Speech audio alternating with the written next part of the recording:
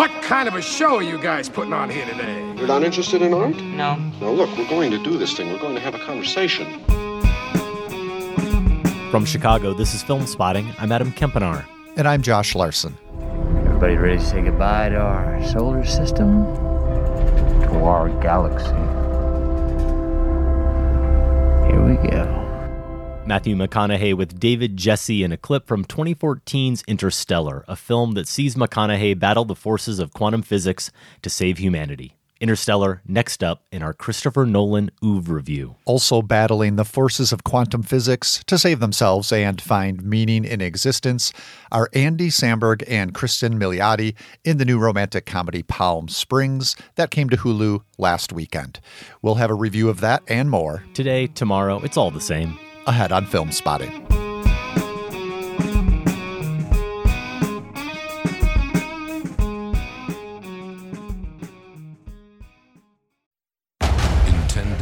Kingdom of the Planet of the Apes is coming to IMAX and theaters everywhere. What a wonderful day! This summer, one movie event will reign. It is our time. They stormed my village. I know where they're taking your clan. Bend for your king. Never. Kingdom of the Planet of the Apes. Only in theaters May 10th. Tickets on sale now. Rated PG-13. Some material may be inappropriate for children under 13. Welcome to Film Spotting. The last couple of weeks, Josh, have seen some of the most high-profile new releases we've had since movie theaters shut down back in March. Hamilton arrived on Disney Plus 2 weeks ago. We talked about that on last week's episode. Also last week, I recommended Gina Prince Bythewood's The Old Guard with Charlize Theron. That came to Netflix last weekend, and that's when you caught up with it, Josh. Indeed. I understand you liked it, maybe not as enthusiastically as I did, but you went for it okay. Yeah, consider me a fan. I think I probably became a little more wearied by the gunplay, which you mentioned when you talked about it. Probably a little more than you did. But yeah, definitely appreciate it and think it's something that people should check out. Last weekend also saw the release of the World War II thriller Greyhound with Tom Hanks. That's on Apple Plus. Neither of us have had a chance to see that yet, but fellow critics have assured us that the nation's fathers and grandfathers have a new favorite movie. And Josh, also out last weekend, the new horror film Relic, available on demand. Plus Palm Springs, the Groundhog Day-inspired comedy, which is available on Hulu. You saw Relic, we both saw Palm Springs, and we'll give each of those a little bit of time later in the show. But first, Tars, please cue up our overview discussion of Christopher Nolan's Interstellar. We have a mission. Our mission does not work if the people on Earth are dead by the time we pull it off. Well, we got this far, farther than any human in history. Oh, not far enough. Make it count. Where's the mountains? Those aren't mountains. They're waves. Am I gonna make it? Yes, you are. Yes, you are. Upon its release in 2014, Adam, we gave Interstellar a robust 30-minute review. You were hugely enthusiastic. I was mixed to negative.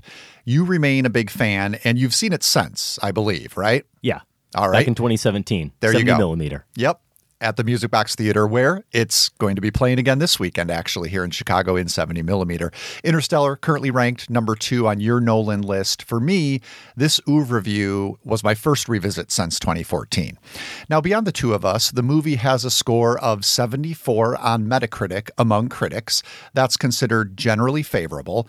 And for what it's worth, most of Nolan's movies hover around the 70s on Metacritic. Dunkirk, that's his highest rating there with a 94. So that's where we stood. But where do we stand now in 2020? Have you, Adam, passed through a wormhole and come out on the other side to see the error of your ways? Have I been sucked into a black hole, trapped behind some cosmic bookshelf as punishment until I admit the error of mine? We could relitigate our 2014 debate. We could revisit the same points we both brought up, but I'm not sure how fruitful that would be. I'm happy to do some of that, and I promise I will not bring up a certain 1968 sci-fi epic you declared verboten when discussing Interstellar. Listeners, they can revisit that whole discussion in the archives at filmspotting.net. It's episode 515. Today, I'd like to start where that review ended. In a last-minute attempt to bring me on board, Adam, you asked me if I wasn't just plain thrilled watching Interstellar. If, setting aside my complaints and quibbles, I couldn't admit to having a thrilling movie-going experience. I quickly answered in the negative, and we moved on. Watching Interstellar again, and this was before I re-listened to our review or even read what I had written about it in 2014, this was the exact question I found myself asking, especially in the context of our overview with so many Nolan films fresh in my mind. At their best, his movies do thrill me. They get me giddy. There's always a moment Nolan blows your noggin. Intellectually, emotionally, existentially, and all I can do is let out a guffaw of appreciation. We've already talked about some of these moments in our overview. I think of Memento, where Leonard says, "I'm chasing this guy." Nope. He's chasing me. Or how about the image of the hats in The Prestige when we realize what's really going on here? And I know you care less about it than I do, Adam, but the spinning top in those final moments of Inception, wow.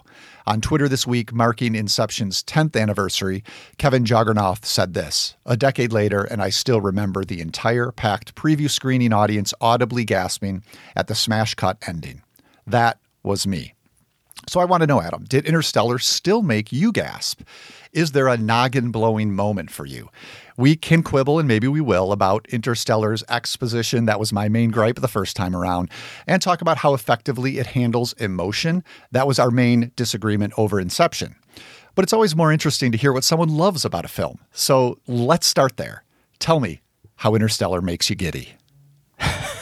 Well, really, in so many ways, as we think about this movie just as that movie-going experience, this is my third viewing, as you said. The first one, your normal theatrical experience. It might have been a critic screening, but it was definitely with an audience, as I recall. And then that 70mm version with that amazing music box crowd. It was packed and everyone was really into the film. And then here I am watching it at home on my fairly big screen. So 3 unique viewing experiences, I suppose. And honestly, Josh, it just gets more thrilling each time.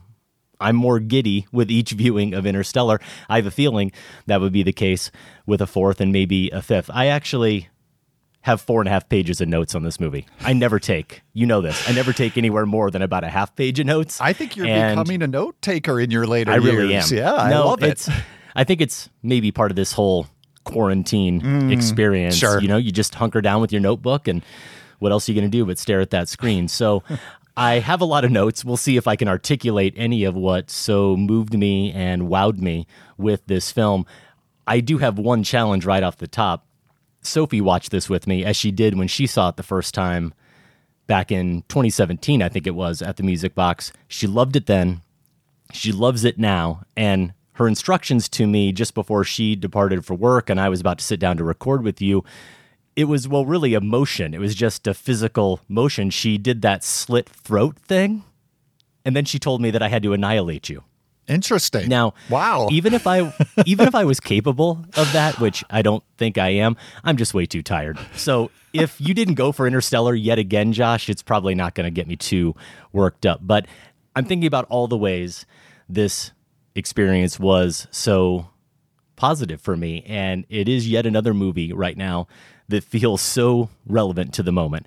The entire country, and in this case of Interstellar, the planet, and that's true for us as well, largely sharing this similar struggle, the similarly trying experience. And when you hear one of the voices in the documentary type footage say, "We used to put strips over our mouths and nose," I was like, oh yeah, can relate. Right? Oh my goodness, and then when you we see them put masks on. Right. You go, okay, I get it.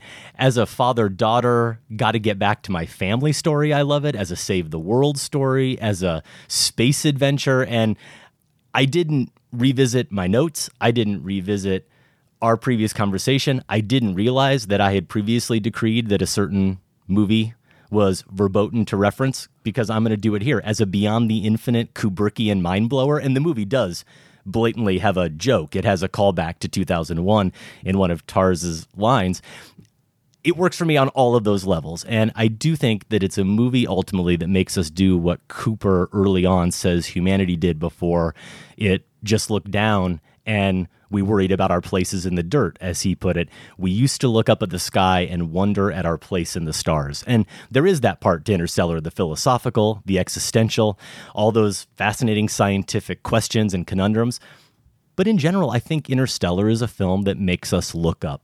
It makes us yearn. It makes us imagine. It makes us consider how we have and can rise above our limits to do unthinkable things and to experience transcendence, to experience transcendent hope, to experience transcendent love. I think McConaughey here is perhaps doing his best work. I think the whole ensemble is wonderful, from Hathaway to Chastain, Bill Irwin as the voice of TARS, and even Matt Damon, even conniving Matt Damon as he's the great. quote-unquote best of us. Yeah, he's fantastic, and I think just so perfectly cast in that role. Yes. There's such a build-up to seeing him because they can't say his name without describing him that way as the best of us, so we're ready to meet who that potential savior of mankind really is. But back to McConaughey real quick, there's a moment when they first get out of orbit where just with one quick expression, he finally stops fiddling with all the electronics and the instruments, and he just looks at the thing he's always wanted to see, that view of Earth from space, and he looks around him, and it's just one little quick expression, and he conveys the full scope of his awe and appreciation. And you know, I'm convinced Matthew McConaughey is the type of guy who probably has 17 of those moments a day. I mean, even just walking into the 7-Eleven and making a perfect slushy pour, he probably feels that way. So who better to cast in this role? And I'll even say I'm convinced it's an inside joke. At one point, I got a kick out of it when everyone has gone into their cryo sleep and McConaughey is still whispering. He's asking TARS a question, and he says, "Why are you whispering? They can't hear you." And I'm like, did the Nolans write that in just as a joke? Because McConaughey's always whispering. He whispers throughout this whole movie, right? Like, that's his whole MO as an actor. And even later, there's a shake of his head, and it's in that big emotional scene, the one that wrecks me like it wrecks so many viewers, where he's finally getting caught up on 23 years of messages, and he gets accused of something. And I can't remember in this moment whether it's something first that his son says or his daughter says, but you see him just instinctually give this little recoil and shake his head no. And it feels that way. It feels as if in every fiber of his being, he's trying to deny what he's being accused of, even as he knows he's guilty, even as he knows that may have not been his intention, but he can never make up for this. He can never earn their forgiveness. And in terms of the screenplay, and I mean here both structurally and some of these dialogue moments, I think it's among Nolan's best for sure. The line that Cooper has at one point where he says, "After you kids came along, your mom, she said something to me I never quite understood. Now we're just here to be memories for our kids. You're the ghost of your children's future." I mean, that hit me very hard. And I love how just in those first 5 minutes, Josh, we get the whole family dynamic, who each of them are as individuals, the son, the daughter, the grandpa, the father, and what their day-to-day existence is like just in those encounters at the table and in the truck together. And I love the interview footage elements that are introduced here. I probably back in 2014 compared it to Reds. That's what it makes me think of.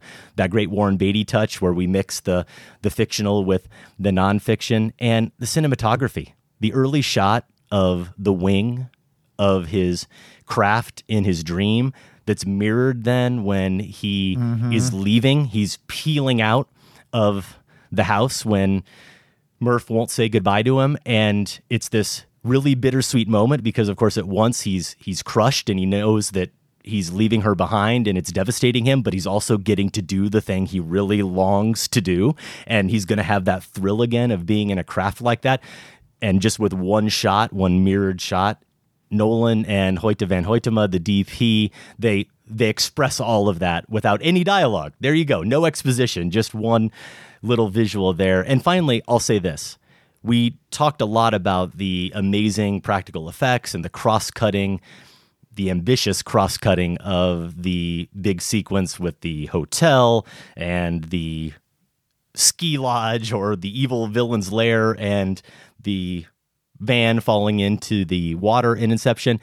And I think here we get a sequence that is certainly just as ambitious, if not more ambitious, where we're cross-cutting between the boot up of the old robot, which we know before the characters do is going to reveal a really harsh truth, with the older Murphy visiting her house and the nephew who is clearly very sick and what's going to happen with them, young Murph looking for answers in her room, and Damon and McConaughey battling together on that frozen planet, which I have to say there's something so poetic, and yes, I'll even say Kubrickian about this movie, where you've got all these big ideas being reckoned with and this emphasis on science. But in a way, in that moment, we recognize that the entire future of humanity comes down to two opposing forces and two opposing ideals embodied in two men wrestling around on the ground with each other. You know, that's really what it is, which takes me back to 2001 and seeing, you know, the primates throwing their weapons around and intimidating each other and fighting for their territory. I found that satisfying certainly isn't a good enough word for it, and suspenseful doesn't quite do it justice either. That's kind of how I feel about this entire film, honestly, but talk about suspense. Nobody really cares what I thought on the third viewing. Everybody listening had to figure I was probably going to have close to the same experience I've had before. I need to know what happened this time for you, Josh. Yeah, I mean, I wish I could say I had a conversion or that I was going to double down and be even more pinned as a hater. But what you just talked about, that whole Matt Damon sequence, we didn't even get to talk about that in our first review for fear of spoilers. And it's one of the things I really do like about the film. So again, not getting a chance to even talk about some of the things I like. I think I have had this reputation as someone who was really down on Interstellar when I was just mixed. But Damon's great in this. And he, like Leonardo DiCaprio, I think, fare best when they're allowed to be a little weaselly, and that's definitely what we get here. I also got some Colonel Kurtz vibes from his whole character, this crazed man trying to start his own new civilization, you know, unwisely. So I did like that sequence. And yeah, let's get some there of this. There is a Heart of Darkness reference too, isn't there? Yes, yeah, absolutely. So a lot of those influences you can see on Interstellar. Yeah, let's get the scorekeeping out of the way. Definitely enjoyed it more this time around.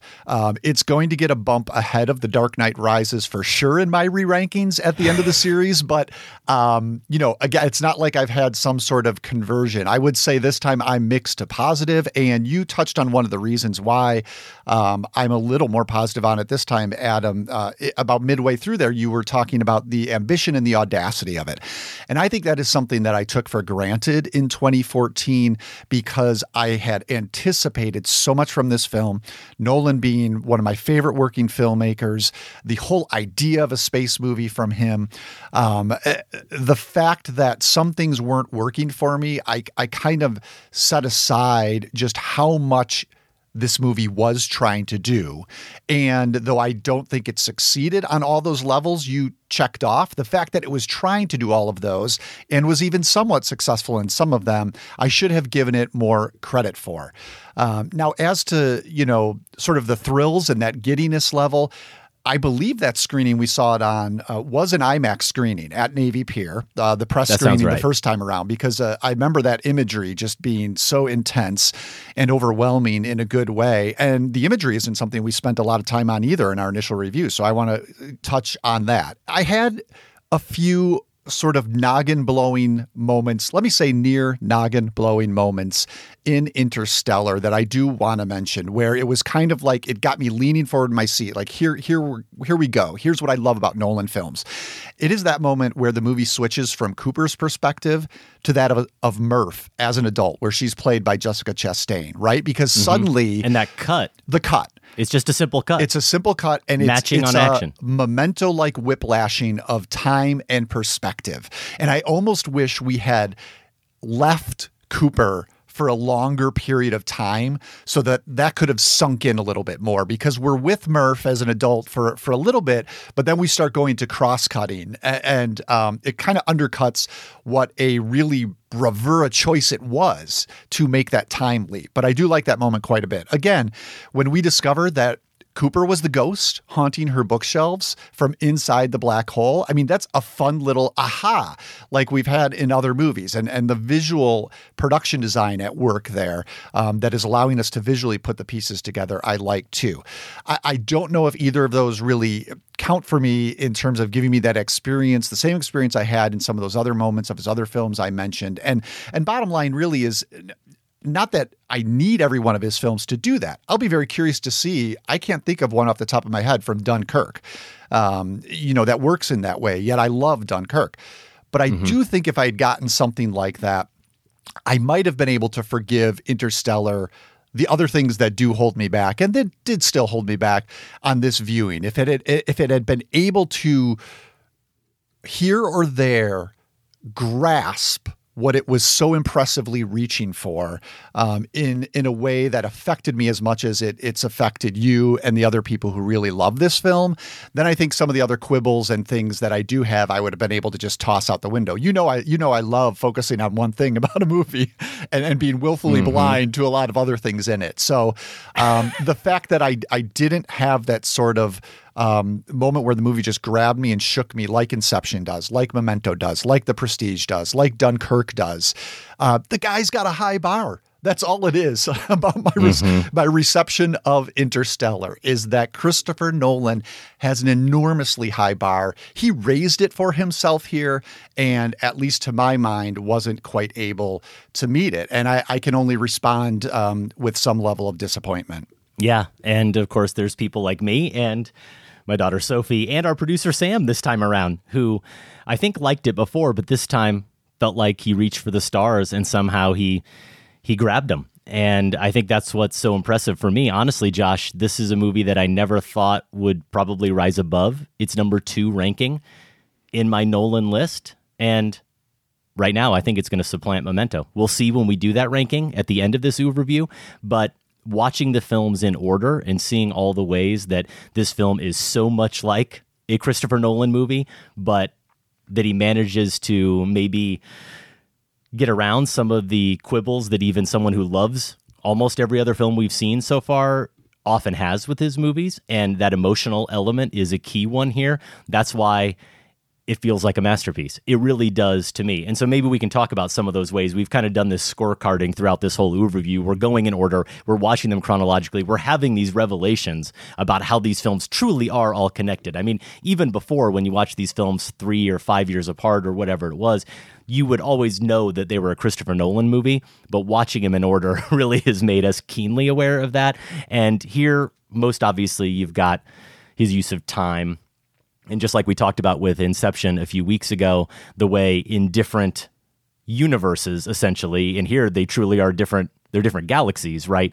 Time functions completely differently, and everyone has a different experience with it. So that seems so perfect. Going back even to Following to an extent, going back to Memento, certainly we understand that he's still preoccupied with that. Protagonists who are driven by performance. And here it's not performance in the sense that Cooper is an entertainer, but he's a professional. And he's someone who is only truly living when he's doing what it is he feels he was probably put on this earth to do. We've seen that throughout these films, including people who just discover their vocation. Maybe someone like Dom back in Following, for example. Inception really gave us that emotional, or attempted for me, emotional through line of returning home. You think about how important that is to the Batman films as well, among others, and seeing your kids' faces again. I mean, here, it goes without saying that's the angst that drives this entire story. There's always cases where lies are revealed, truths are revealed, and we have a character at his core who, like all of these protagonists, is trying to deal with not only grief, but trying to deal with his guilt. Right? There is complicity here. There is Cooper trying to make this all matter, trying to make this count, because he knows, as I said before, what he's done to his family and his daughter specifically truly is unforgivable. There's a lot about memory in here. We have Murphy at the end saying there's too many memories. I can't even go back to the bedroom, but that's what draws her back and ultimately unravel the whole puzzle. We've got not maybe thieves in this movie, but we definitely have con men like we've seen throughout so many of these films. Professor Brand, played by Michael Caine, we come to learn, is a version of that. And Man, obviously, is a version of that. And that's where you're right, we left out a lot probably back in 2014. I didn't think about how we probably didn't dive into that because we didn't want to reveal too much about the movie, and that is a big reveal. But now here with some distance, I mean, that man storyline is so crucial to what makes this film such an interesting one to discuss. We have a character again who is making these enormous moral compromises, and he praises someone like Professor Brand for the incredible sacrifice he makes, the personal sacrifice that he lies to everyone around him who he loves because he is trying to achieve something greater. And that's what Mann is doing as well. And of course, it's not a surprise. Nolan loves to be really on the nose with names. We've seen that quite a bit. And that he is Dr. Mann, as if he is, I think, supposed to be this representative of all mankind. He creates his own moral universe, basically, right? He decides what ends justify what means. For him, having gone through this experience all alone on this planet, he reminds me an awful lot of Leonard from Memento, and it reminds me of Jackman in the sacrifice he makes. Cooper even calls him a coward, which I think someone in The Prestige near the end calls him a coward, calls Angier a coward, and he says no, right? He explains the bravery it took every night to go through what he did. So there's some crossover there as well. But where we disagree, of course, is this is the first one where even though I wasn't a person who felt like I needed an emotional core to his films, I didn't need to have that little tickle in my throat or feel like it was getting dusty in the room to love Christopher Nolan movies. As I said on our Inception review, I just needed to see the humanity. I needed to feel for these characters, as flawed and even sometimes terrible as they were. Inception was the first movie that pushed that to the fore with the dead wife storyline and the kids he's longing to see. So when it's there, as much as it is, and you don't feel that ache at all, that's disappointing. And I didn't feel it at all.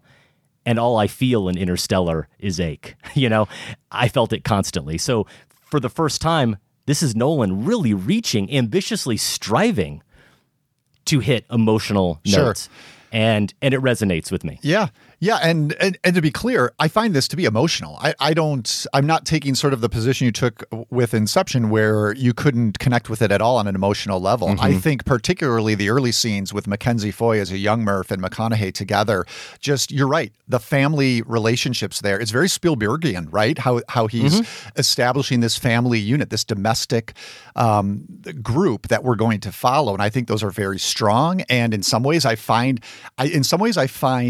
his departure from young Murph to be the most emotionally wrenching moment, that choice. Also, we can mention the editing here because I love how it's intercut with the countdown of his takeoff. So it's not that he leaves Murph and then we're in the cockpit. Exactly. They're happening simultaneously. And that's just a brilliant way of great transition. Yes, of handling that. And because it makes it much more emotional. So I do agree that this is an emotional film, but I also have to say, if you can't find emotion in Interstellar, you may need to go talk to someone, because this is a movie that is going to bludgeon you with emotional content. I mean, the scene, it's almost like if Nolan had heard all the talk about him being a cold director and he said, okay, you say I'm a cold director, get a load of this. I'm going to sit Matthew McConaughey down in front of 20 some years of footage.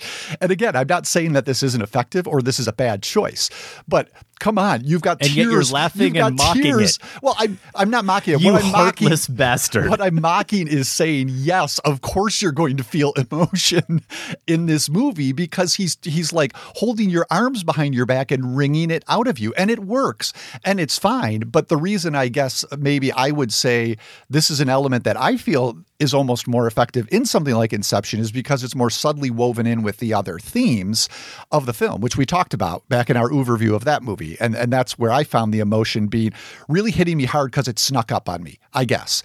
So I'm not saying that I am not moved by Matthew McConaughey. I mean, he goes full Captain Phillips. We've talked about how that scene with Tom Hanks is so overpowering and overwhelming and impressive in terms of what the actor is doing. I think McConaughey is working in the same range here.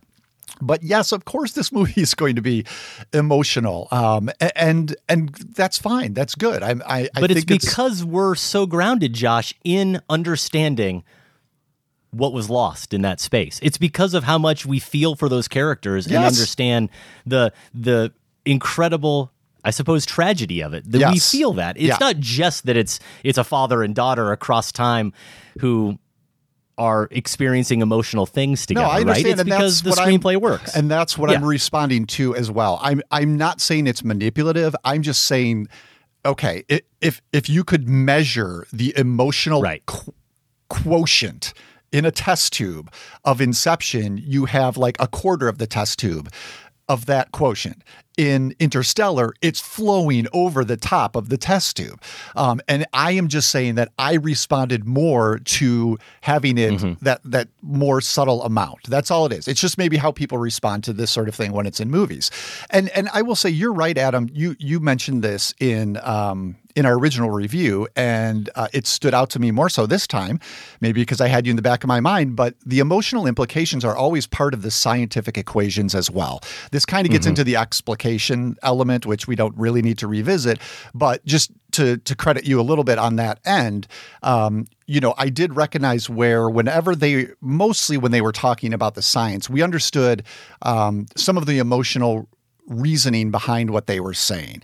And so that is an element of the film that I think does work. Now, on the other hand, I can also say, watching that scene with McConaughey, you can see Nolan kind of as a filmmaker figuring his way. How do I edit a scene like this? How do I take such an expressive actorly moment, and how do I edit it? And that sequence with McConaughey, watching the old videos, is interesting because he breaks down about 2 seconds in, which again is affecting and understandable. But you almost wonder what if Nolan had let that play a little bit more? Like, he breaks down when he sees Timothée Chalamet, who I totally forgot was in this, by the way, as his son, the age he was when he left.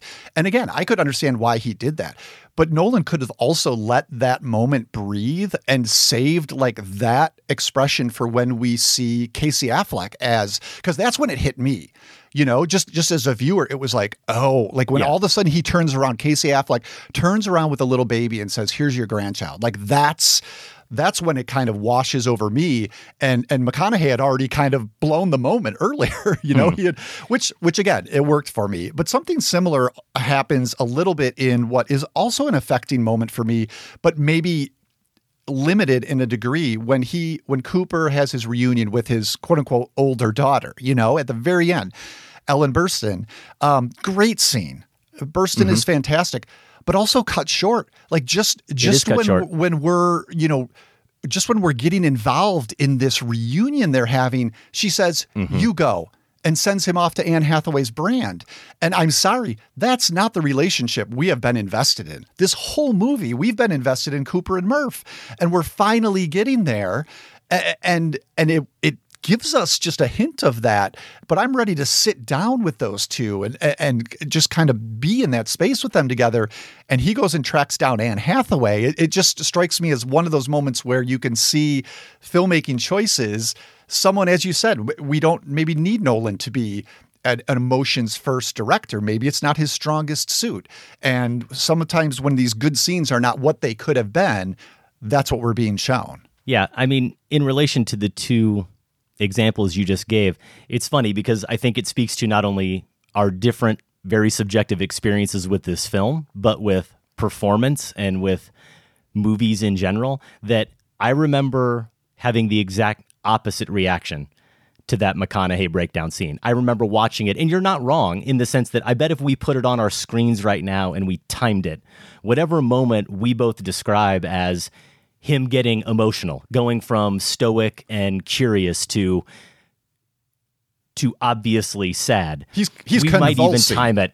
Well, see, that's where we differ. Like, I think we would pinpoint a similar moment where he starts to break down, but the notion of him convulsing, that wasn't my sense. In fact, it was just the opposite. I was surprised at the trajectory of the scene, actually. It seemed too subtle to me. It actually was completely the opposite. No, I mean, that's what was so great about that performance. If anything, all I thought watching it this time, I didn't remember from my two previous viewings whether or not Nolan just left the camera on McConaughey or not. Speaking of Chalamet, I thought it might have been a Call Me By Your Name end scene moment, and he certainly could have done that, and I'm not necessarily saying Christopher Nolan could have made a better choice there. I really like, obviously, not only the whole trajectory of that performance beat by beat, but I also like the choices he makes to cut back when he does to showing those faces on screen. That said, you could have done Captain Phillips. You could have done Call Me By Your Name and just left the camera on McConaughey and just let us hear the voices.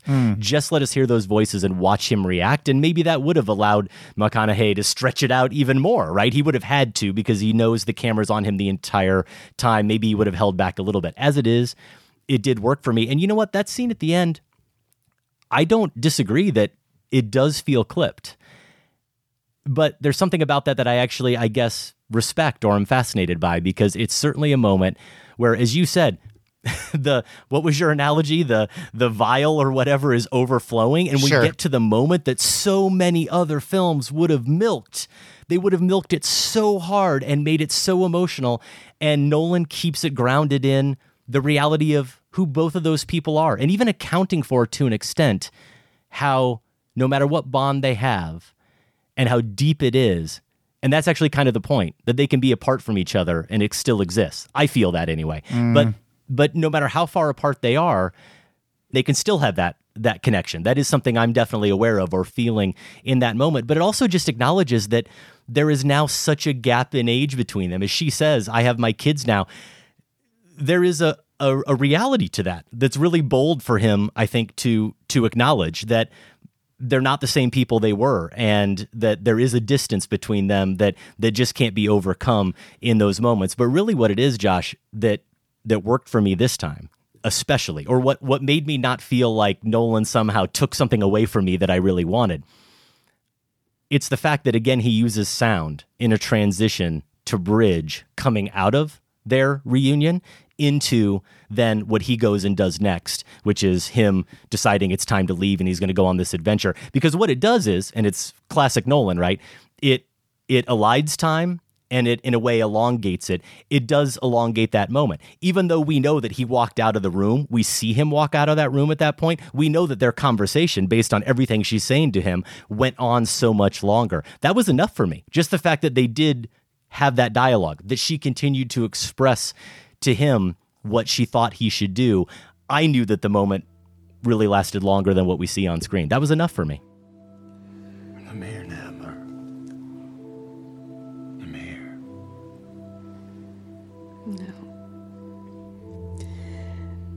No parent should have to watch their own child die. I have my kids here for me now. You go. Where? Brand.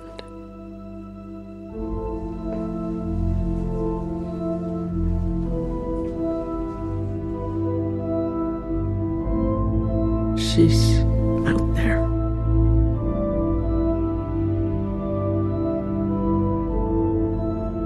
Setting up camp. Yeah, and the score, there is a fair amount of bridging, as you say, with the score, the Hans Zimmer score here, that I do think is effective throughout the film. And I also like, I don't know if you consider this part of the score, but the stopwatch ticking effect we get throughout this movie, which is something that could be applied to any Nolan movie.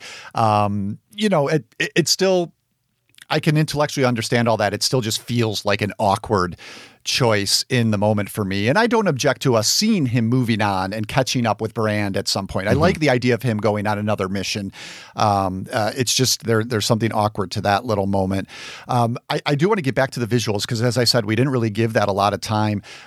These are brilliantly envisioned planets. And here's a way I think where, with all the predecessors of space epics that came before, I think Nolan and his team did step up to the plate, at least for me, and give us like this water planet with these waves the size of Florida, or those frozen clouds hovering over his spacecraft. What I really like, and he hits it. Yeah. He hits it at one point, that frozen cloud, right? To let us know. Great touch. Yep. You mentioned the fixed camera point of view, and I'm not sure if you were referring to the one that's on the wing of the Ranger spacecraft. throughout his journey. What I love about this is it's really helpful orientation for all of these different vistas that are going to come our way, so that no matter how weird things get, we return to that camera perspective fixed on his wing, and it kind of orients us. And it also, I think, adds an element of realism, right? It feels like a real airplane. It feels like if you've ever flown and you look out your window and you see the wing there. So it's once fantastical because we're in space, but also you feel sort of the nuts and bolts of it. And that shot of the shot of the film for me is probably the one where Cooper's craft is so tiny, and it's just, this is what I'll remember from IMAX. Slowly moving across the expanse of Saturn, and just the enormity of the mission and the smallness of his chances are emphasized there in a way that's really remarkable. Yeah, and I think we touched on, obviously, that moment where he's flying down to the planet and they just clip the mountain, which is Nolan just reminding you that this is real, or it's more real than you think, right? This isn't just computer-generated movie fantasy.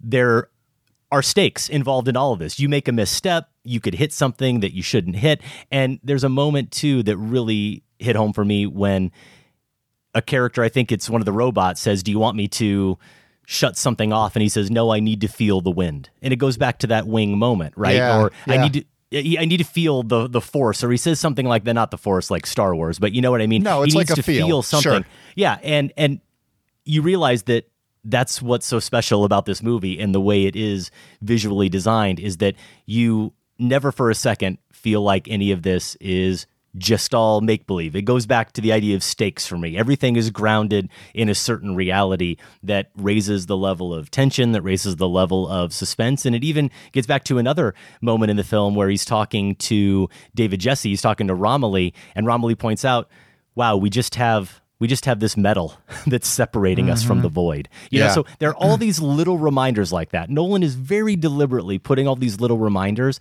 so that we are always aware of the potential consequences. And it adds that level of fear. It adds that level of suspense. It adds that level of us feeling for the characters and hoping that they can overcome these circumstances that, as another person says at one point, nobody in history has really ever had to face before. You know, so knowing that these are things no one has really faced and probably never even imagined, how do you make it feel real? And those are some of the techniques that Nolan does to pull that off. Well, this isn't the Marvel Cinematic Universe version of space, right? It's hard to know what choices are made, what tools are used exactly. I'm sure less CGI is part of it, but you know when you're in this outer space, it feels. Whereas the MCU outer space doesn't often, it can be fun, but it doesn't often feel. Right. Are we going to stop there? I mean, we have talked about this movie for probably enough time as I look at the clock ticking away. I think it's moving the same speed for both of us. I don't know. Maybe for you, it's been an hour and a half. Yeah. For me, I think it's gone a little more slowly for me, but how many pages of notes did we get through? Do you feel good? Do you feel like you know what? I'm about 3/4 of the way there. Yeah, I think we're good. I'll leave some in the tank.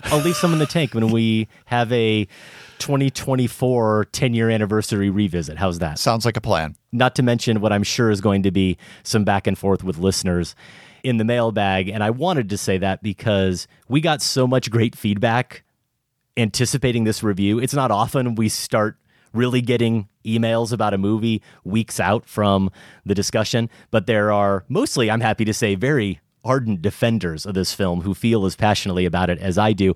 And the ones I had a chance to read, Josh, made a really strong case. I certainly could have used their words and probably stolen them to be a lot more eloquent than I was, but I say all of that just to point out that there is more to discuss. There's certainly more great thoughts about this movie to share. Maybe we'll get to some of them next week. Maybe we'll save some for our Oeuvre Review finale. Yeah. Down the road. That's a good idea, because I do feel badly. I saw a lot of that coming in too. And I'll just be honest, my process is like, I wasn't going to look at any of that until I had rewatched the movie myself. So even on Twitter, people were sharing their responses to Interstellar. And I was like, you know, I'll get back to you after I watch it, because I really wanted to go in as fresh as possible. Interstellar is currently available to rent on most platforms. If you've seen it or seen it again and disagree with our takes, feedback@filmspotting.net. More about our Nolan Oeuvre review and links to our previous discussions are at filmspotting.net/Oeuvre review. Good luck spelling that. Yeah, we didn't think about URLs when we took that listener suggestion for the series, did we? All right, I'm going to crack open another beer, Andy Samberg style, though not a Pils, Adam.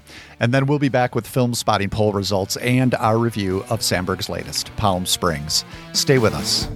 It's been 2 years since you tapped out. Flew north, left us in the south. And you were scraping your elbows on the walls of this town. It's been 2 years since you tapped out. But I'm still spending every night. My body turned towards the waterline. When you come back, let me know the time. When you're coming back, if you're coming back, don't go away again. I just wanna be your best friend. Don't go away again. I just wanna be your best friend. Don't go away. Don't go away. Don't go away.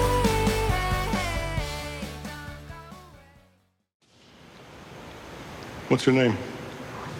Andrew Naaman, sir. What year are you?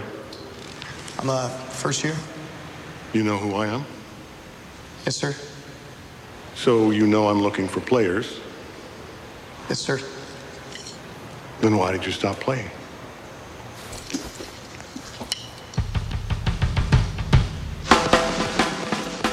J.K. Simmons and Miles Teller there in a clip from 2014's Whiplash. A couple weeks back, the Film Spotting poll asked you, what is your favorite movie about jazz or jazz musicians? That question was inspired by our 8 from 84 review last week of Francis Ford Coppola's The Cotton Club, specifically The Cotton Club Encore, the edition that just came out, wasn't it last year, Josh, 2019? Yeah, I think last fall. The best movie about jazz options then we gave you were Vincent Minnelli's Cabin in the Sky, Coppola's The Cotton Club, Damien Chazelle's La La Land, Spike Lee's Mo Better Blues, Round Midnight, Woody Allen's Sweet and Low Down, Damien Chazelle's Whiplash, or you could write in a choice for other. Josh, how did it come out? Well, despite the attention we gave it, or maybe because we weren't entirely enthusiastic about the Cotton Club, it is in last place with 2%. Vincent Minnelli's Cabin in the Sky received 3% of the vote. Woody Allen is next. Sweet and Lowdown got 6% of the vote. Round Midnight, 7%. Other category received 9%. And then at the top here, Mo Better Blues with 12, La La Land with 14, but Whiplash did take it with 46% of the vote. So the only thing listeners in the comments really agreed on was that this was a patented Film Spotting seriously flawed poll. We heard from Jeff Rose, who said, as a drummer and someone who enjoys jazz, I'd be really upset if Whiplash wins this. Sorry, Jeff. Nothing realistic happens in this movie, and the overdubs are noticeably inaccurate. The acting is good, sure, but the whole practice till your fingers bleed is ridiculous. That would mean his technique was terrible. So considering this kid's level of ability, there's no way he'd get into this seemingly prestigious university jazz ensemble. And then there's J.K. Simmons' character. Any teacher who actually behaved 1/10 as abusive as this exaggeration of a band leader would have been fired ages ago. I don't care how revered he is, it just would never fly. I was sorely disappointed by this movie as a musician, and I really can't believe it got as positive of a response as it did. I would chime in here, Josh, but we had other listeners respond for us. Here's Eric Lowe. Whiplash? Through a jazz lens, a total faceplant. Chazelle may have some knowledge of the form, but he clearly struggles to communicate it. This should have just been a youth orchestra movie. I hated it. Hated. He went Ebert, all caps hated. Why do I struggle seeing a youth orchestra movie with J.K. Simmons as the conductor? I don't know. This feels right to me. Sven Britt says, as a non-jazz musician and lover of film, I've gotten into my fair share of arguments with professional jazz musicians about Whiplash. The overwhelming consensus is that the movie is a horrible representation of jazz and the surrounding culture, which means I have had to suggest time and time again that it is not a film about jazz. It is a film about abuse, filtered through one particular lens. It just as easily could have been filtered through the lens of classical music. Okay, there you go. Or dance or acting. That said, it stands head and shoulders above any of these other films for me, so it has to get my vote. Yeah, I have played in jazz bands. I've played in jazz combos. I'm certainly not an accomplished jazz musician, but I've been around it. My best friend is a really good jazz drummer, and he feels similarly to Jeff and others. I don't think he hates the movie, but he is hyper aware of all of its inconsistencies and inaccuracies in ways that it is simply a fantasy. But that doesn't bother me. I think it's pretty clear that it's that fantastical kind of film right from the beginning and is really more trying to get into the psychological headspace of these characters rather than depict what being in a jazz university ensemble is really like in a lot of ways, even though it's a very different temperament and a very different tempo, if you will. It's similar to La La Land. It's a fantasy. Well, I don't know, Adam, if I saw a movie, based on my limited journalism days where the reporter was forced to type away at his typewriter till his fingers bled, I would have none of it. So I think I might be on the other side of this.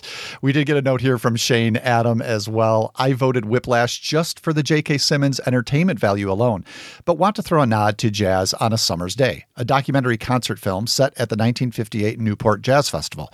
I've loved this film for years, but as the news of another extended 6-week lockdown has just hit my hometown of Melbourne, I'm finding films like this one, which capture the vitality of music festivals and the brilliance of their acts so well, so very important.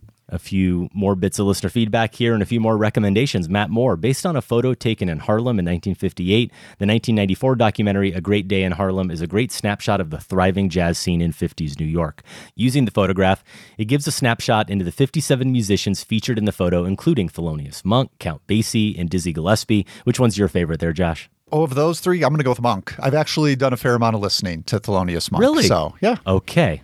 Fair enough. And the movie uses anecdotes from the residents of Harlem to create a funny and inspiring documentary. The film was real and authentic, features often missing from most movies about jazz. There you go. Alex, Mitch, and Murray Anier says, my pick is Ken Burns' Jazz. Astoundingly comprehensive in scope, it deep dives into the most important people, history, and ideas surrounding this most American of art forms.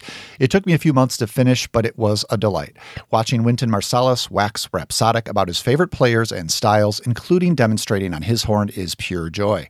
This from RMP. Yeah, generally jazz docs are better than fictional films about jazz, in part because it is way more interesting to watch jazz musicians actually playing and talking music than to watch an actor mime playing and talk about an arbitrary conflict the writer needed to include to gin up the drama.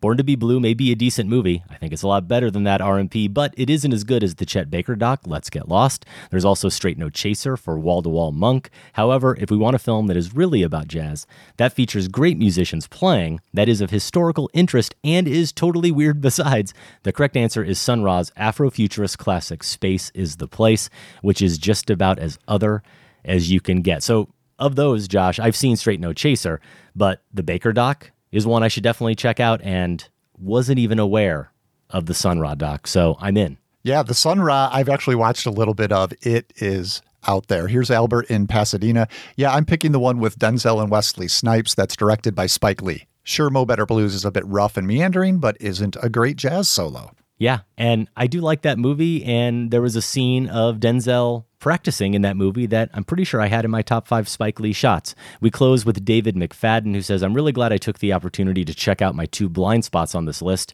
The Cotton Club and Round Midnight.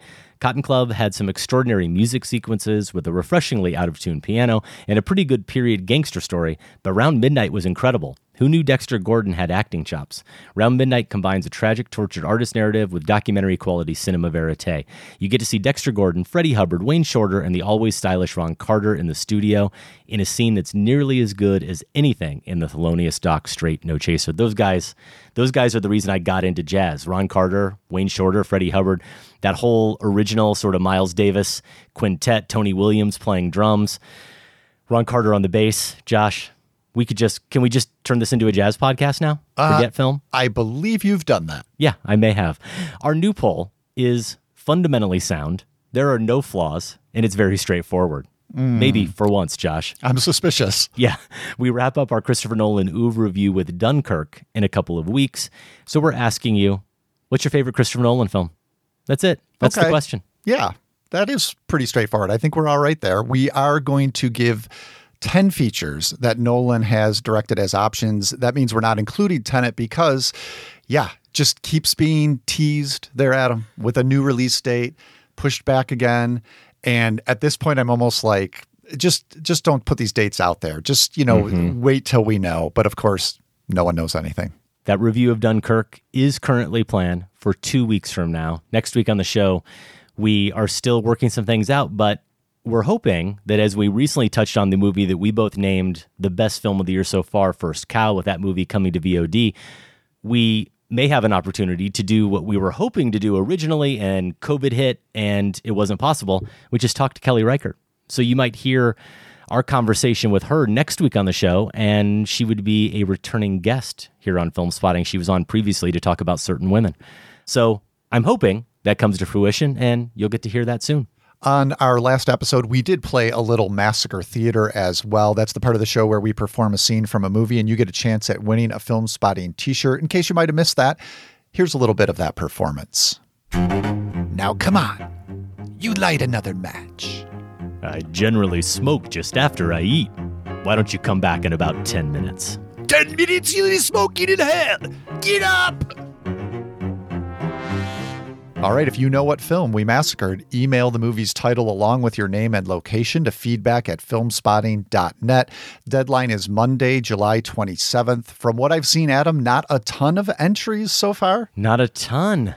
Not a ton. And maybe I'll give a hint, which is we promised that we were going to devote a top 5 to someone who is a major artistic collaborator on that film. And Yes. if you haven't seen that film, well, you should watch it anyway, the one we massacred, but you should also watch it as homework if you haven't seen it for that top 5 when we get to it soon. There you go. And yeah, throw in an entry here. Make a guess because you've got some pretty good chances so far. The winner will be selected randomly from all the correct entries and announced on next week's show. This week, over on our sister podcast, The Next Picture Show, it's part 2 of their Mirth, Wind, and Fire pairing. They talk about the new Eurovision Song Contest, the story of Fire Saga, along with Christopher Guest's 2003 folk scene parody, A Mighty Wind. I think it might have even been the same day, and I'm sure that this podcast pairing was rolling around in my head. I was just doing some stuff on the computer, wanted something on in the background. I first started with trying to watch Eurovision, and that sounds like I'm dismissing it. It was fine. I just eventually had to go to dinner, Josh, and I didn't feel too compelled to go back to it. Okay, no. So there are things I appreciate about it, but I have not finished it. The respect you give to the art form, Adam, it's just, I know. It's really something. But the next day, how about this for respect? I think it was maybe the next day, needed something on in the background, and I was like, you know what? A Mighty Wind's on Hulu, and it's right there in front of me, one click away. I've seen it multiple times, but that seems like a perfect thing to just maybe look up at every once in a while or maybe get lost in and get distracted by. And I watched the entire movie. And I know we talk about it. I know you feel very strongly about it, but the way Christopher Guest sets up that moment, the big emotional moment of that film, that kiss, the way it's set up early in the film, throughout the film, and then leading up to it, the way all the other bands and performers start to kind of rally around, building suspense to whether it will come or not. It's perfection. Yeah. It's just so wonderful. It's great and not really fair to hold Eurovision up against it, to be honest. Now, though, Adam, really, would you ever treat a Count Basie album that way? Would you just kind of half-heartedly throw it on? And then say, oh, I've got to go to dinner. I'm not going to finish this. I mean, come on. I think you've answered your own question. I think we know the difference. Your Next Picture Show hosts are Tasha Robinson, Scott Tobias, Keith Phipps, and Genevieve Koski. New episodes come out every Tuesday. Find it wherever you get your podcasts, and you can find more info at nextpictureshow.net. One way you can support the show, if you're so inclined, is to join the Film Spotting family over on Patreon. And if you haven't checked this out yet, here's what you get as a family member. Ad-free episodes via a dedicated RSS feed, early downloads, live pre-sales and discounts, and a merch discount. But really, we hope what family members have been enjoying the most are our monthly bonus episodes. This month, what we're doing soon, Adam, we're going to have to figure out a time to do this, is a blind spotting edition. We're going to look at Akira Kurosawa's Seven Samurai. This is a blind spot for you. I want to be clear, Yes. not me, Adam. The one I am most ashamed about. Yes, I have you're a real cinephile. we know. obviously seen this, many years ago. My blind spot that was up for family members voting was Coppola's The Conversation. So also an egregious oversight, I admit. And then we did, as a third option, give family members Gina Prince Bythewood's Love and Basketball. That's a film neither of us have seen. Prince Bythewood just directed The Old Guard with Charlize Theron. But family members got to vote. They chose Seven Samurai. I'm excited about that because it is a masterwork, and I can't wait to hear what you think of it. And it's only, 3 hours long? So maybe I need to make sure I plan out my day and nothing takes me away from the TV screen? Yeah, don't let dinner interrupt, okay? Okay. We also have ahead, and it does seem that it is impending, a virtual watch party, the movie to be voted on by Film Spotting family members later, once we come up with some good options. If me, you, and Sam, our producer, can agree on those three options. We promised a goal of 900 Patreons, and when we hit it, we were going to deliver that virtual watch party. You get to hang out, watch a movie with us over Zoom or whatever. And as of this very moment, we're only 18 away. We're getting there. It's going to happen. It is going to happen. So we're going to have to start kicking around some titles soon here, Josh. Yeah, I'm gonna put the Slack message count on that conversation at 76 messages, which I feel good about. Yeah. That's in the Film Spotting It's a Slack. slow day. That's reasonable. Patreon.com/filmspotting. If you as a listener would like to make a suggestion, even if you're not a family member, we'll consider your suggestion. Send it to us, feedback@filmspotting.net, and please do become a family member, patreon.com/filmspotting. When was the last time you spoke to her? It's been a few weeks. Gran? Mom? That's a bit from the trailer for the new horror film Relic. It's the feature directing debut of Natalie Erica James. It stars Emily Mortimer as a woman who returns to her remote family home when her elderly mother goes missing. There, she discovers a sinister presence haunting the house. It's always a sinister presence. Why do they go? Yeah, I know. And, of course, she discovers her mother. Relic had its debut at the Sundance Film Festival back in January. It spent a week earlier this month playing exclusively in drive-in movie theaters, where I could at least probably have someone else in the car and lots of people around me to make me feel a little less scared. It's now available on demand. Where you watched it, Josh, did you have Debbie or someone else to make you feel safe and secure as you watch Relic, and what did you think? No, it actually reminded me of how I revisited the Blair Witch Project. I was kind of alone in a room with it on my laptop, pulled down the shades because it wasn't quite night yet, but I wanted that night dark experience. And this got to me. This worked. I mean, the ambience worked, but the movie worked as well. This is so good. I'm really excited about Relic. I think it's worth Golden Brick consideration, considering this is Natalie Erica James' feature debut. And speaking of feature debuts, it shares a lot in common with another movie I like quite a bit, Ari Aster's Hereditary, not only for the way it explores mother-daughter relationships, as you described, Adam, but also just the command of the craft coming out of the gate here.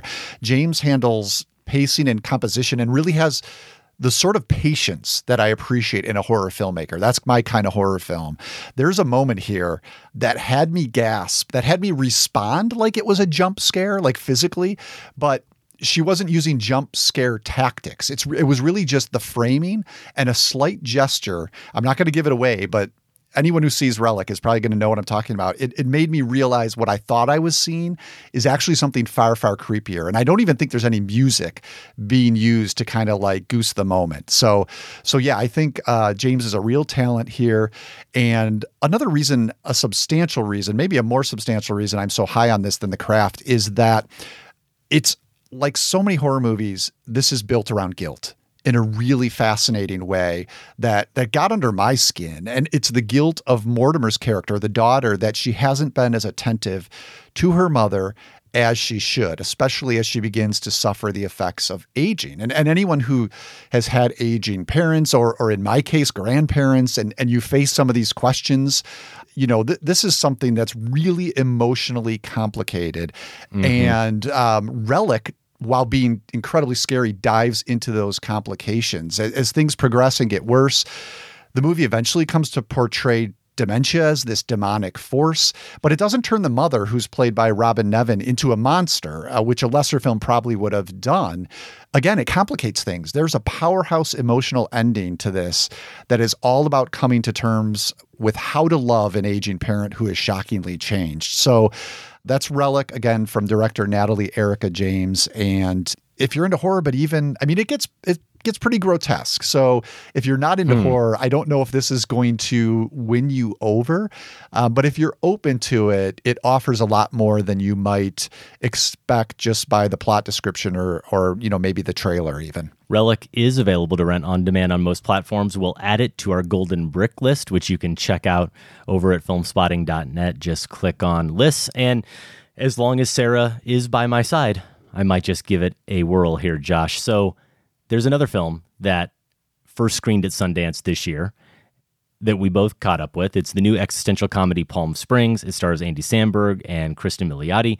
It's directed by Max Barbakow and written by Andy Sierra. It was a big success at the fest. It was acquired by Hulu for several millions of dollars, and it came to the service over the weekend. According to Hulu's own press release, it was a big success, breaking the streaming service's record for hours watched over its opening weekend. Let's hear a bit from the trailer. It's going to be a beautiful wedding. Here you are, standing on the precipice of something so much bigger than anyone here. But always remember, you are not alone. I don't think that we met. I'm Sarah. Niles. Hi. Hi.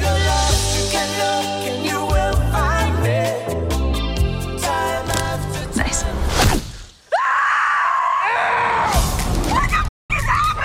Run, rabbit, run!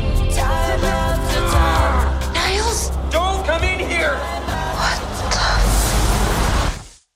the? It's going to be a beautiful wedding. Well, I don't know about the numbers or the Hulu figures, Adam. That's all fuzzy to me. And really, we don't have to worry about the business end. I will say, judging from my Twitter feed or even Letterboxd loggings, seems like a fair amount of people have been watching it, at least in my circles, those I follow. And I think they've been enjoying it as I did. It obviously has those Groundhog Day comparisons right off the bat. Is there... Not fair to say, is it as good as Groundhog Day? I don't think it has those ambitions. But was there, a way or two for you it favorably compared in your mind to something like Groundhog Day? Well, I hadn't really thought about it, to be honest, but now that you pose the question that way, and I think about it in relation to Groundhog Day, a movie it clearly owes so much to, not just in its overall structure and the concept, but there are several winks and nods to Groundhog Day throughout the film. Some of them really, maybe all of them really successful.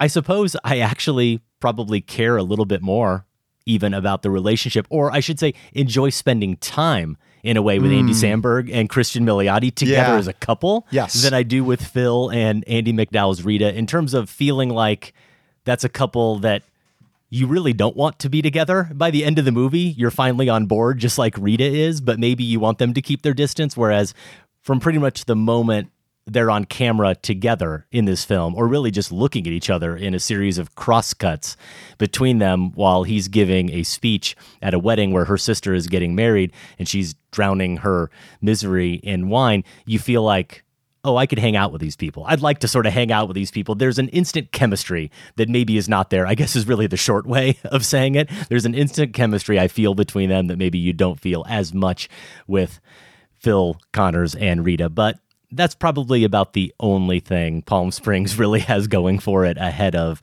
Groundhog Day. And I really do like Andy Samberg. You know this. I've talked about how Brooklyn Nine-Nine has been really my essential staple viewing since the start of this whole crisis going back to March. And Sarah and I are we're in season 7. We're early in season 7, but I think we're going to be caught up pretty soon. And I have come to really love Andy Samberg as an actor, as a comedic performer. And I think he could be more than a comedic performer. I think you see signs of that here. Not that anyone needs to aspire to be a quote unquote more serious actor, but I think he's got a lot in him, and you see moments of it here. But of course, the best stuff is the funniest stuff. And I think about the line that probably made me laugh the most in the movie, and it could be just a throwaway moment, is when he's giving that speech and he comments on the bride and the groom, and he just throws in the aside, who do not look like siblings. Yes, that's great. And we've all seen couples like that. I might, in fact, be a couple who some people suggest look a bit like siblings. And the way she responds to it, I just love that moment. The locking eyes that happens between them during that speech. There is some electricity there.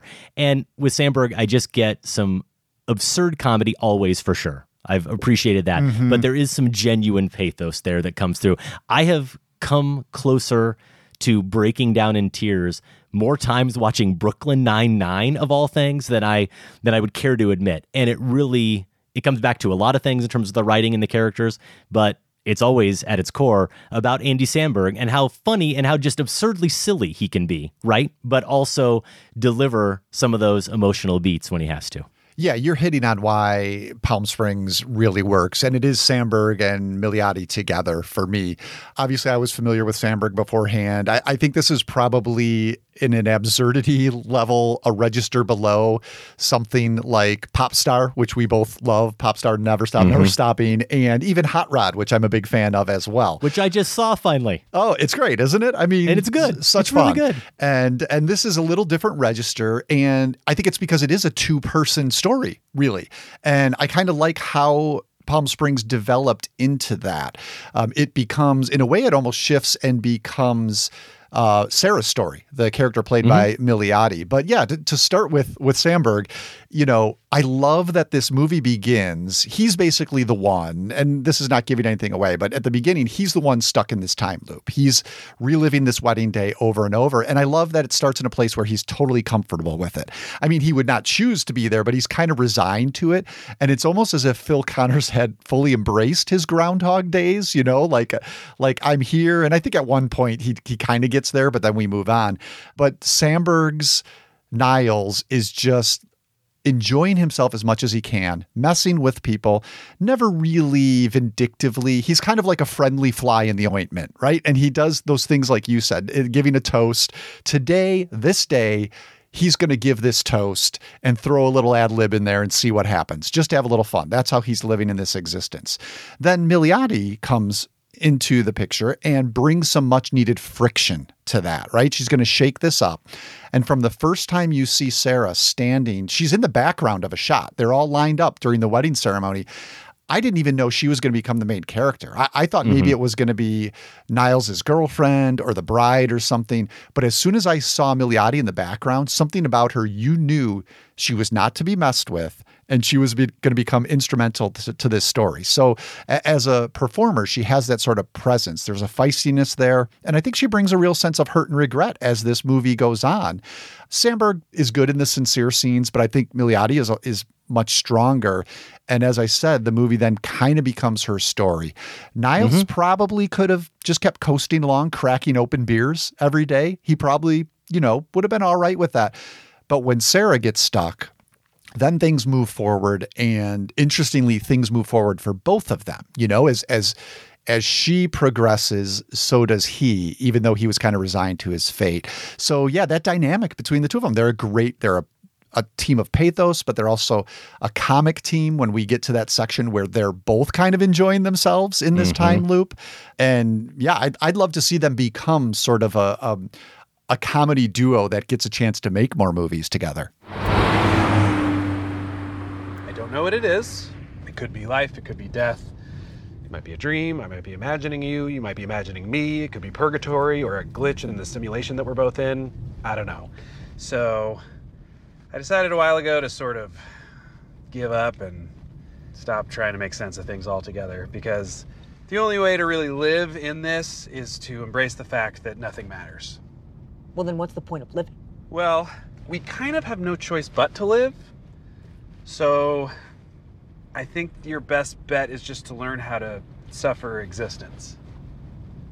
So we can't die.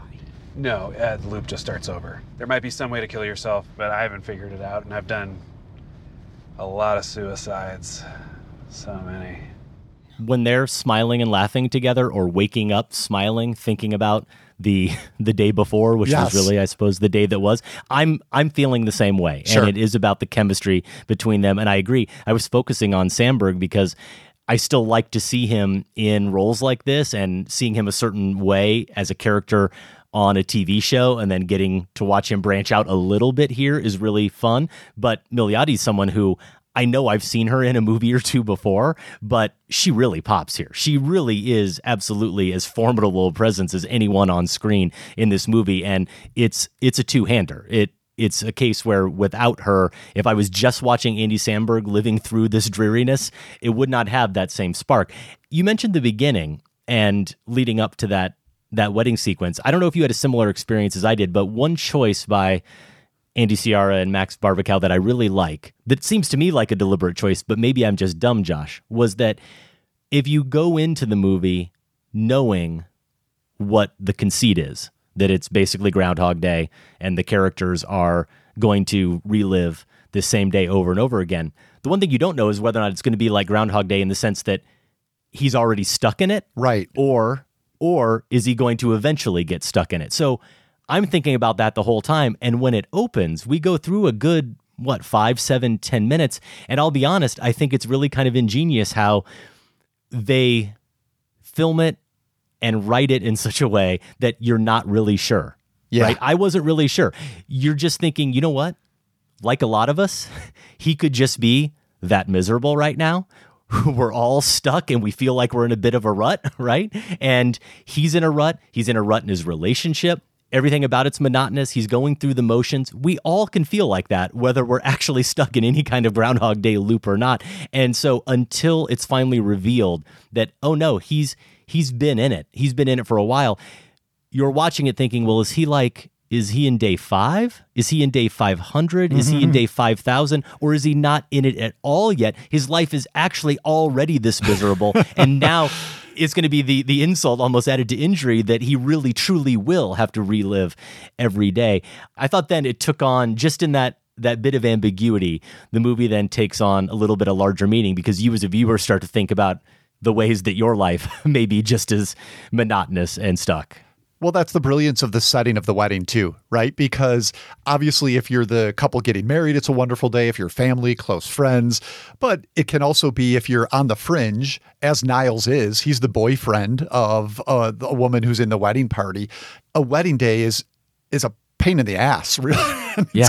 It's kind of boring and awkward. And so to choose that's where he's going to get stuck forever is insult to injury. But yeah, I experienced it the same way you did, which I thought was nice. I think it did add that emotional resonance. And the reason we were tricked is because we don't know what kind of Andy Samberg movie we're getting. Because in something like Hot Rod, the main character would act like this in the real world, right? He'd be kind of either obnoxious or, again, kind of devilish in a way. So if you've seen Nine-Nine as well. Okay, if you've seen any of that, then you're like, yeah, this is just the sort of character he plays. And then we start to learn the reasons behind it. So that is a nice added extra layer, I think. Yeah, and the most blatant stolen trick from Groundhog Day, besides the whole concept, is probably that early sequence where he is trying to woo and trying to wow, I suppose, Miliotti's character as she's standing over in the corner watching everybody dance, and he knows all the moves. That's where you first start to have a hint that, oh,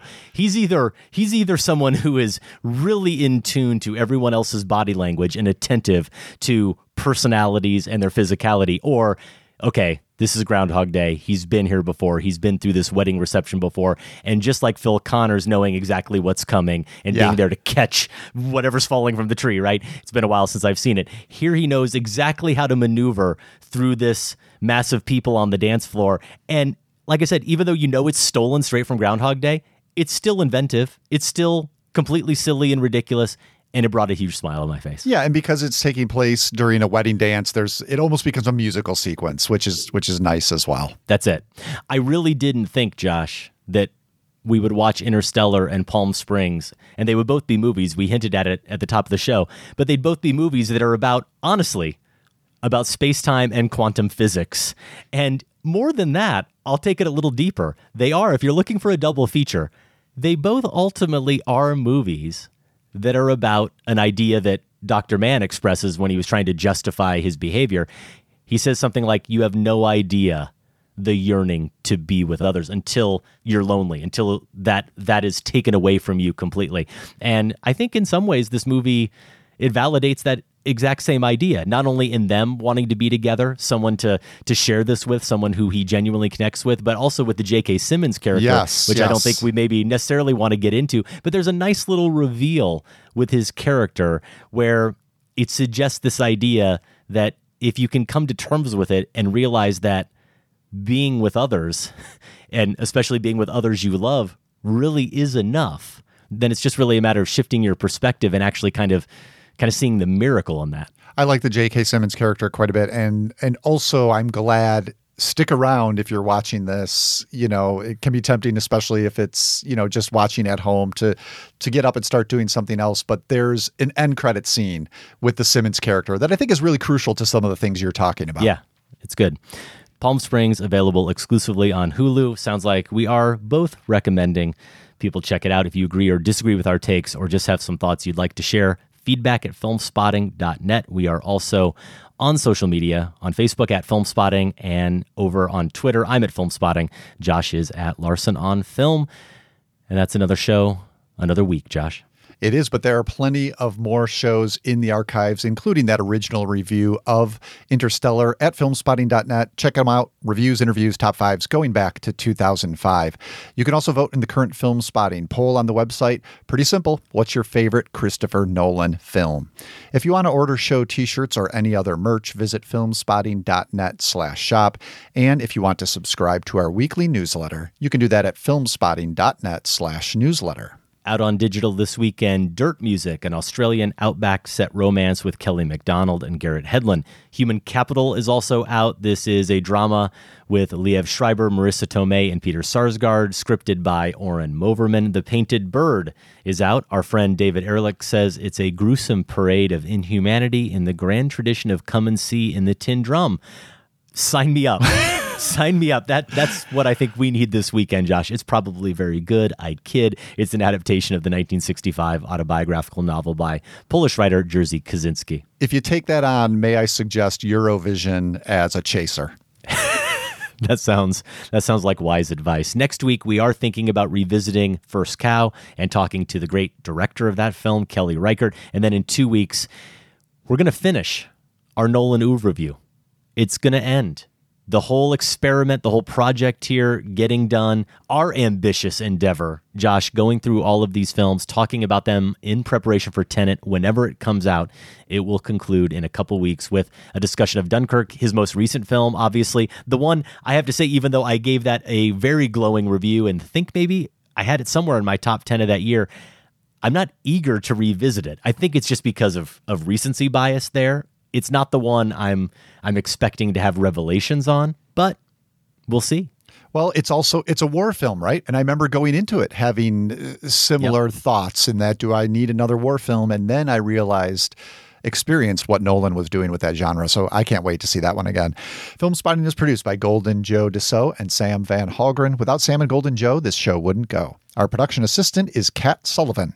Thanks also to Candace Griffiths and the listeners of the Film Spotting Advisory Board, and special thanks to everyone at WBEZ Chicago. More information is available at WBEZ.org. Our music this week is by The Beths. There's more information at thebeths.com. For Film Spotting, I'm Josh Larson. And I'm Adam Kempenaar. Thanks for listening. This conversation can serve no purpose anymore. Goodbye.